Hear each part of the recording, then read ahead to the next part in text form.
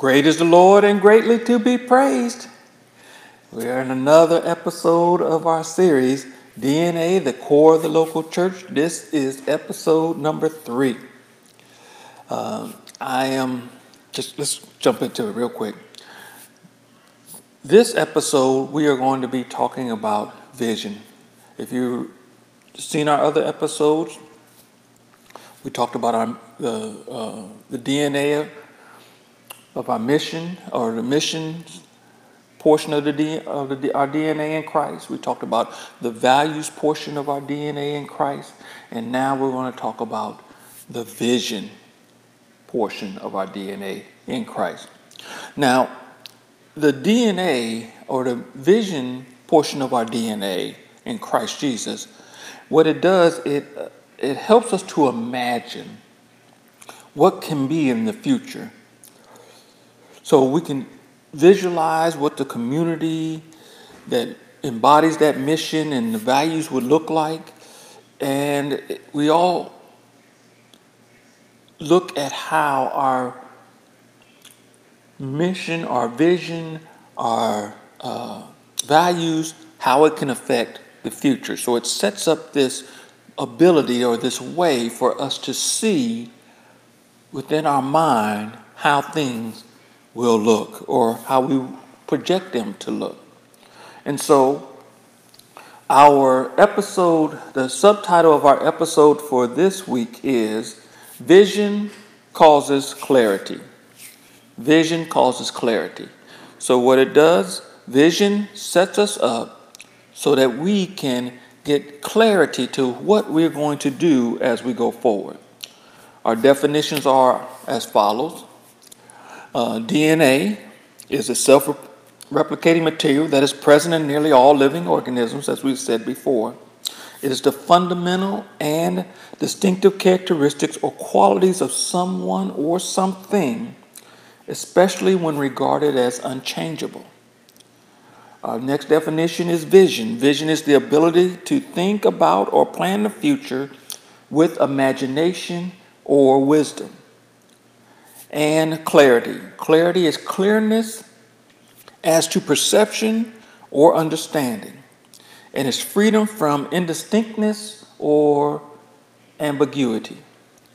So it provides us with a clear way to see what the future looks like, and that's why it's important for us to have a mindset where we can see the vision so that we can know what we see. Our scriptures that we're going to be using for this message today are going to be from Habakkuk, 2nd chapter. We're going to do the 2nd and the 3rd verses. And also John, the 13th chapter, the 34th and the 35th verses. This is both coming from the English Standard Version. So Habakkuk 2:2 says this, "And the Lord answered me, write the vision, make it plain on tablets, so he may run who reads it." Verse 3 says, "For still the vision awaits its appointed time. It hastens to the end, it will not lie. If it seems slow, wait for it. It will surely come, it will not delay." John, the 13th chapter, starting at that 34th verse, says this, "A new commandment I give to you, that you love one another. Just as I have loved you, you also are to love one another. By this, all people will know that you are my disciples if you have love for one another." Father, we thank you for your word. We ask that it will fall upon the good soil of our heart in Jesus' name. There have been advertisements recently for a thing called Ancestry.com. Ancestry.com lets you look back through your history so that you can kind of get an understanding of where you came from and the people that were part of your heritage. Because if you can understand where you came from, then you can understand where you are. So we have the understanding that our DNA lets us know who we are, and where we come from. Our DNA in Christ lets us know that we are in Him, and through Him that we live, we move, we have our very existence. It also helps us to understand our mission. It helps us to understand our values. It helps us to clearly see what the expectations are of who we are. As we begin to do the research, as we begin to get an understanding, it brings back the commercial, one of the commercials that Ancestry.com had. The guy was up there and he was talking about all his heritage. They said they thought they were German, and as he started doing the Ancestry.com, he finds out that he was not German, but that he was Scottish.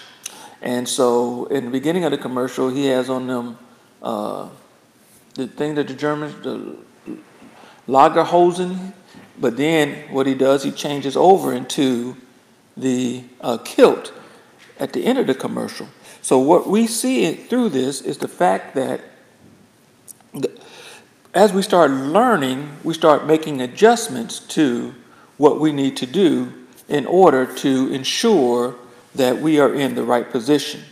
So we want to make sure that we have a good understanding of what God is doing in us, through us, and so that He can be glorified also in us. The next point that I want us to bring out is the fact that we have spoken about the DNA, and we have spoken about the mission. We've spoken about the values.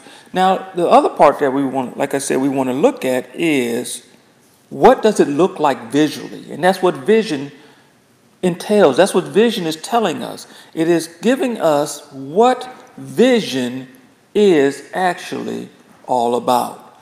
Vision is our ability to see within our imagination. One of the things that I like to emphasize about imagination is that it has no limits. You can imagine whatever you want to imagine, and there's nothing limiting you or your imagination. So you can see it, you can work it, you can do it in your mind. You can be whatever. You know where I'm coming from. And that's why when we look at Habakkuk, the second chapter and the second verse, he says that to write the vision, to make it plain so that he may run with it. So it is not looking necessarily at our present situation.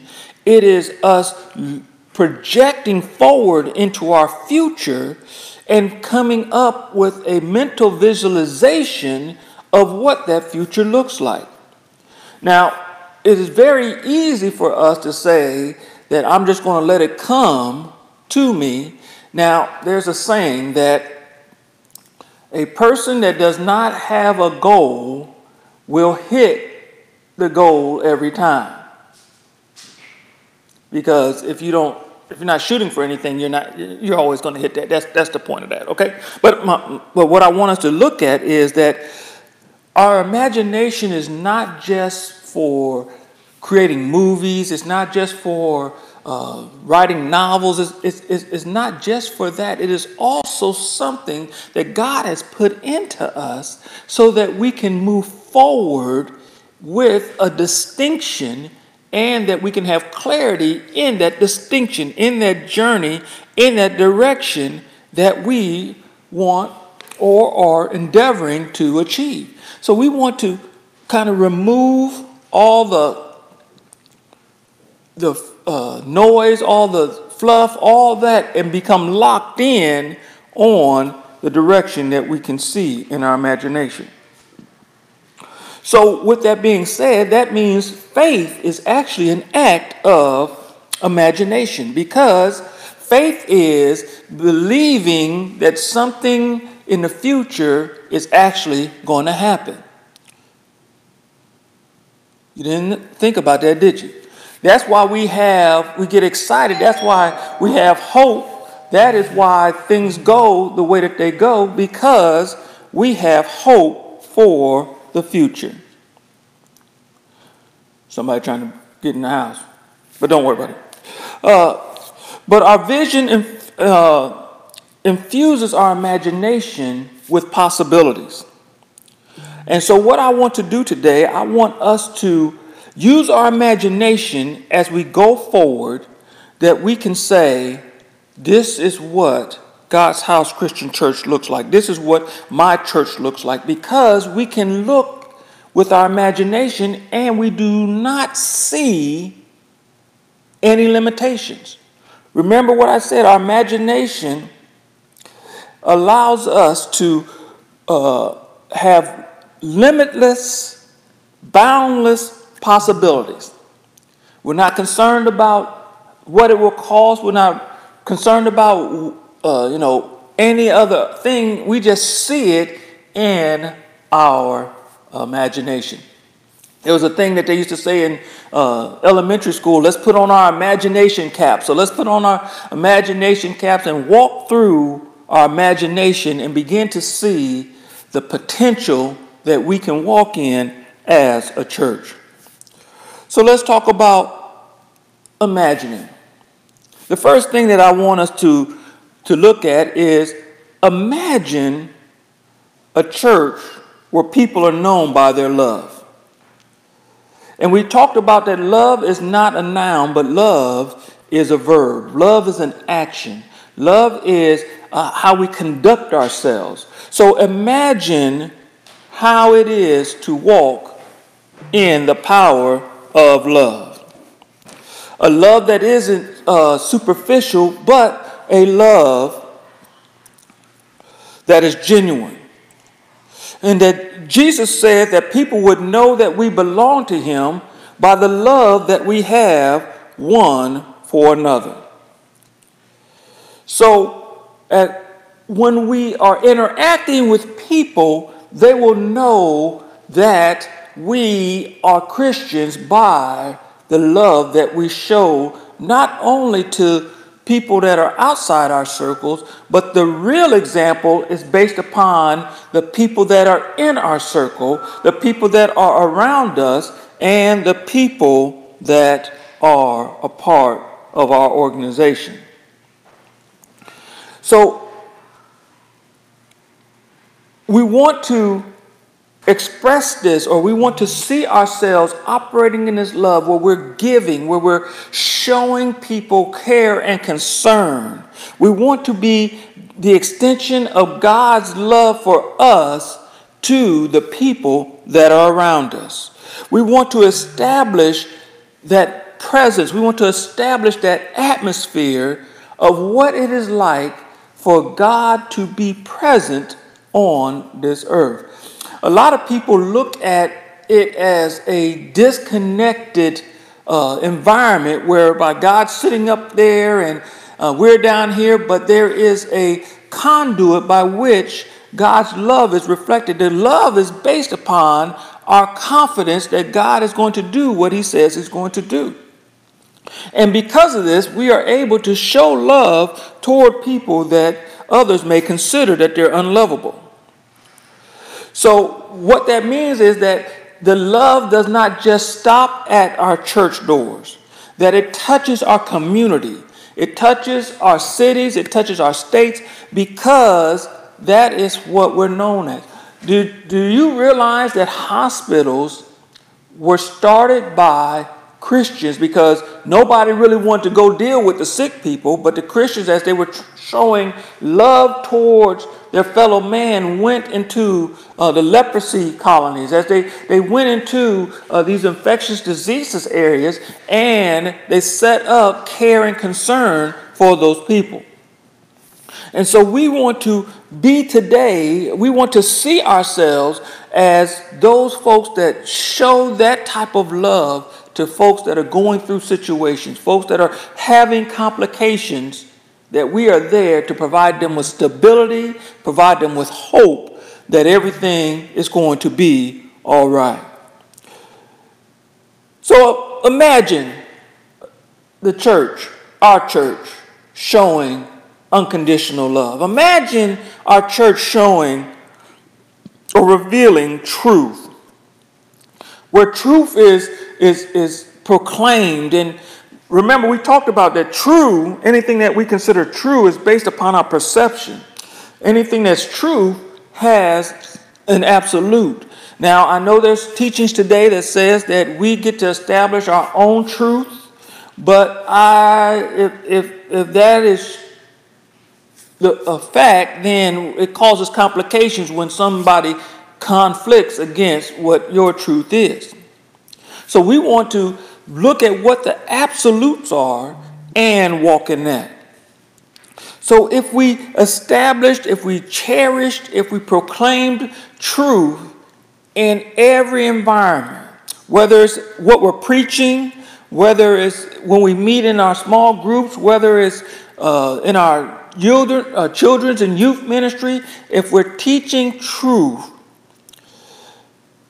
where we're in an environment where truth, as I said before, is relative and is subject to whatever your opinion or your preference is. And if we would just take the truth of God's word and look at the redemption that we can find in Christ Jesus, it will change the environment. It would change how people interact with one another. It would change our standard of living and interacting with one another. With that even said, imagine a place where atheists and agnostics and people from other religions, they could all come and not just know that they're loved, but know that there's truth that can be found in the life of Jesus. Why? Because we're exempling it by our love. We're declaring it by the truth. And it's also a place where skeptics can come and they're welcome because we know that God can handle the hard questions. A lot of times we push people away because of fear, but we want to provide an environment whereby people can come together with questions. We can come together and we can, as the Bible says, we can reason together and come to a conclusion. A lot of times where we run into these complications is all throughout the years we come up in a church environment for those that have come in that direction, and there's been questions, but we hit the because I said so or because that's the way it's always been, and we never really look into the truth of the matter. Why do we do it this way? This makes me want to do a little side thing real quick. There was this daughter, and she was sitting in the kitchen with her mother and her grandmother, and they were cooking a family dinner. And the daughter was sitting up there, and she was preparing a ham, and she was cutting the end off the ham. She cuts the end off the ham, and she says, "Mama, why do we cut the end off the ham?" And her mama looks at her mother and she says, "Mother, why do we cut the end off the ham?" And the mother says, "Well, I don't know why y'all cut the end off the ham, but my pan was too small, so that's why I cut the end off." But we never got to the reason why. And so the same thing, we just do things because of tradition, and sometimes traditions do not fit into the construct of the current reality. And so we want to bring out the truth of it. We want to dig into it. We want to look at it in such a way so that we can get an understanding that is not just because everybody else does it. It's not just because that's the way it's always been, so that we can understand it and so that we can actually make it digestible, that we can make it so that folks can say, "Oh, I can see why that is the way it is." It's not just because I said so. That's not a good way of parenting, nor is it a good way of leading. There has to be a level of giving, implying, inputting, understanding into folks so that they have a motivation or they can see the same way that you see. Okay, so we've imagined what it's like to show real love. We imagine what it is to declare truth and not just be running off of opinions, but we dig deep into why it is the way it is. Okay, let's how about this? What if we imagined what it's like if the church would really feel like a family? A place of fellowship, a place where we could come together and that people are accepted, that they're loved, that they're nurtured, no matter who they are, no matter what they've done, that they feel loved. Wait a minute, that was the first thing we talked about, imagining love. So when you come into that environment where you feel a part, that even though you have idiosyncrasies, even though you have differences, even though there are things about you that, you could be a nerd, you could be a geek, whatever it is, you're still accepted. And you're accepted for who you are. And this creates an environment where people can grow and that they can become a part of this community of people that believe that Jesus is the answer. Where anyone can come and worship, that is not based upon how you grew up or what caste that you belong to or what economic background you have. None of that, it matters. That the richest person in the world can fellowship with a person that does not have any money, but that they can worship in truth because they feel a part of one another.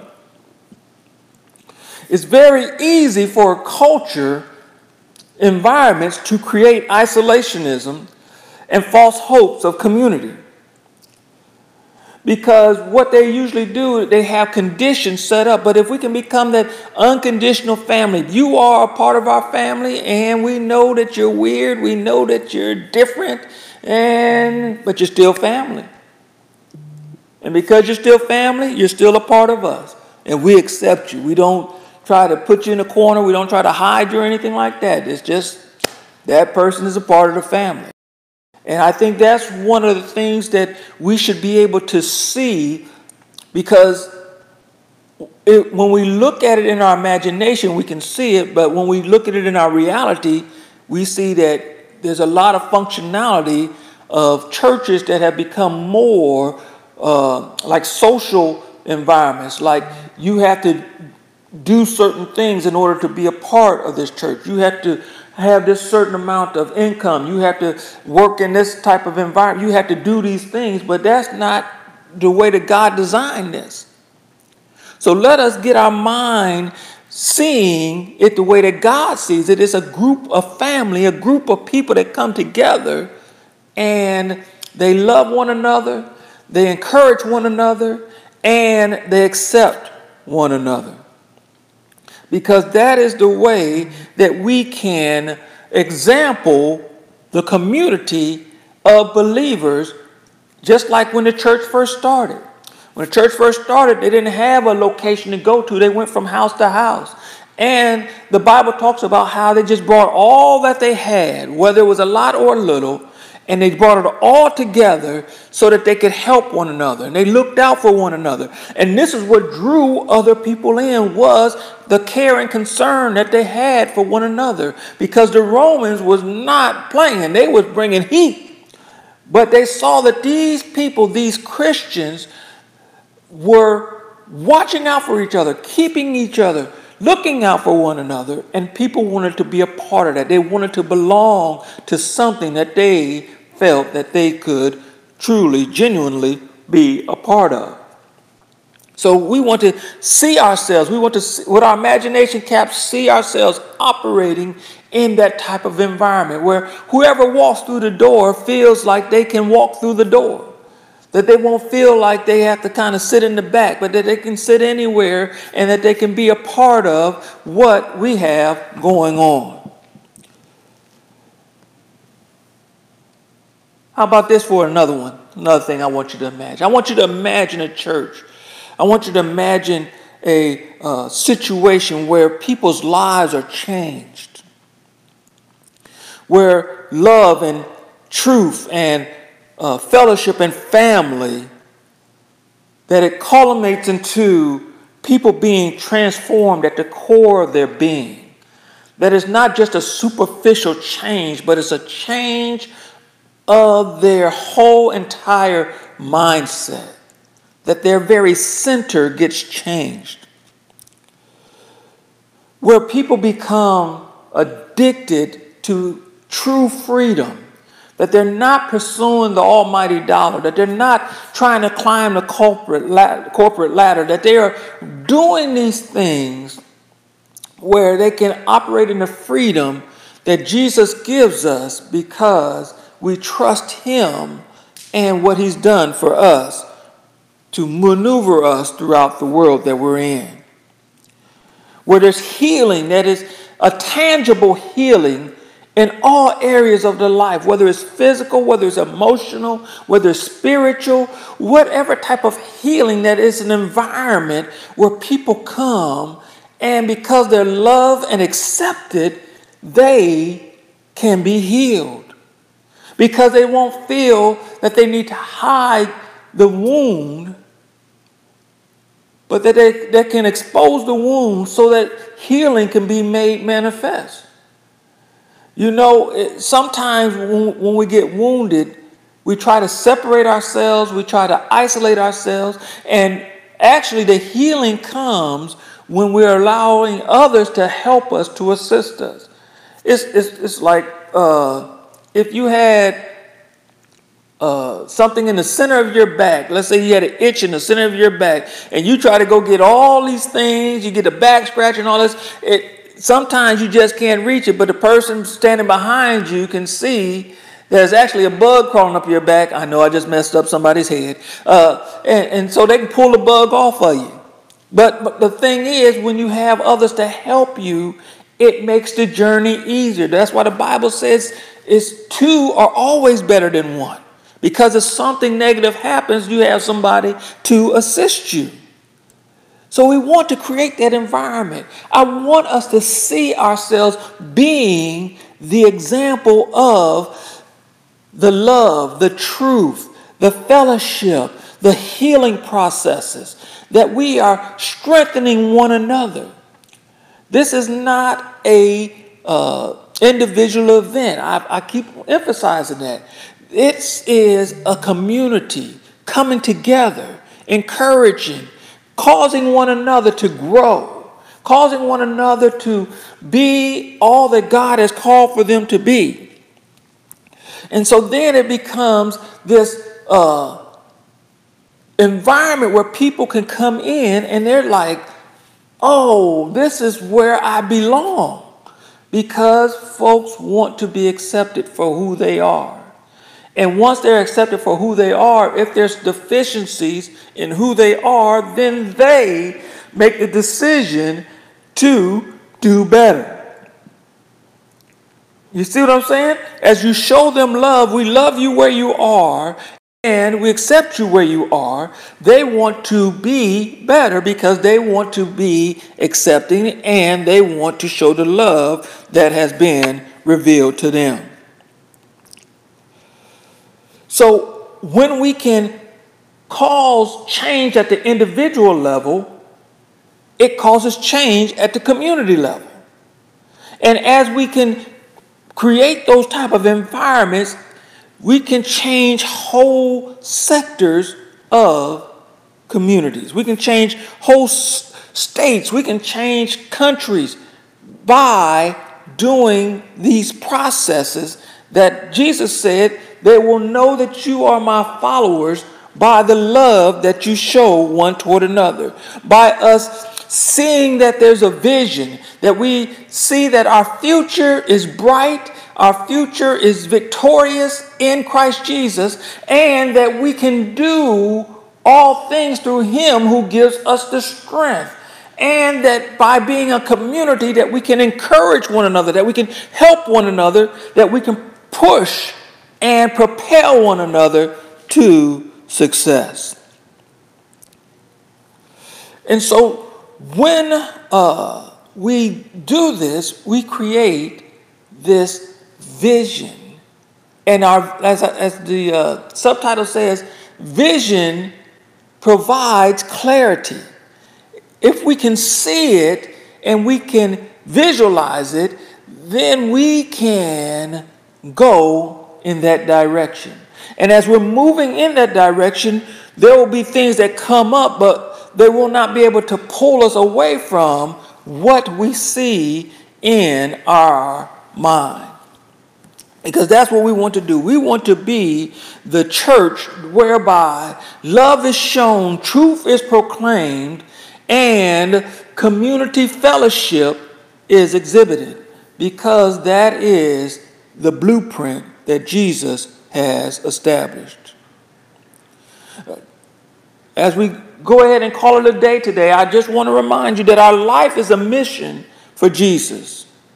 And that this mission is written into the DNA that was placed in us when we accepted Christ into our lives. And it does not stop you from sharing with others, but it propels you, it pushes you to share with others. And as we begin to see it through the ability of placing our imagination caps on our head, as we can visualize it, the vision provides us with the clarity that we need to go in a direction that God has given us for achievement of the goals. If you have not accepted Jesus as your Lord and Savior, today is a good day as ever in order to do that. As we have said, as we've gone through this time of imagination, that His desire is for us to show love one toward another, to walk in truth, and to be a community that exhibits His traits to those that are around us. If this is something that you are longing for, that you desire to have in your life, it's a quite simple process. The Bible says it like this. It says in Romans the 10th chapter and the 9th verse that if you confess with your mouth the Lord Jesus, believe in your heart that God raised Him from the dead, you shall be saved. Now, that word saved means delivered, rescued. What you are being delivered and rescued from is the fact that man is in a fallen state. And because we're in a fallen state, we are missing the mark that God has set. And because we're missing that mark, there's a penalty that comes with that. When you accept Jesus into your life, it then removes the penalty of missing the mark from your life.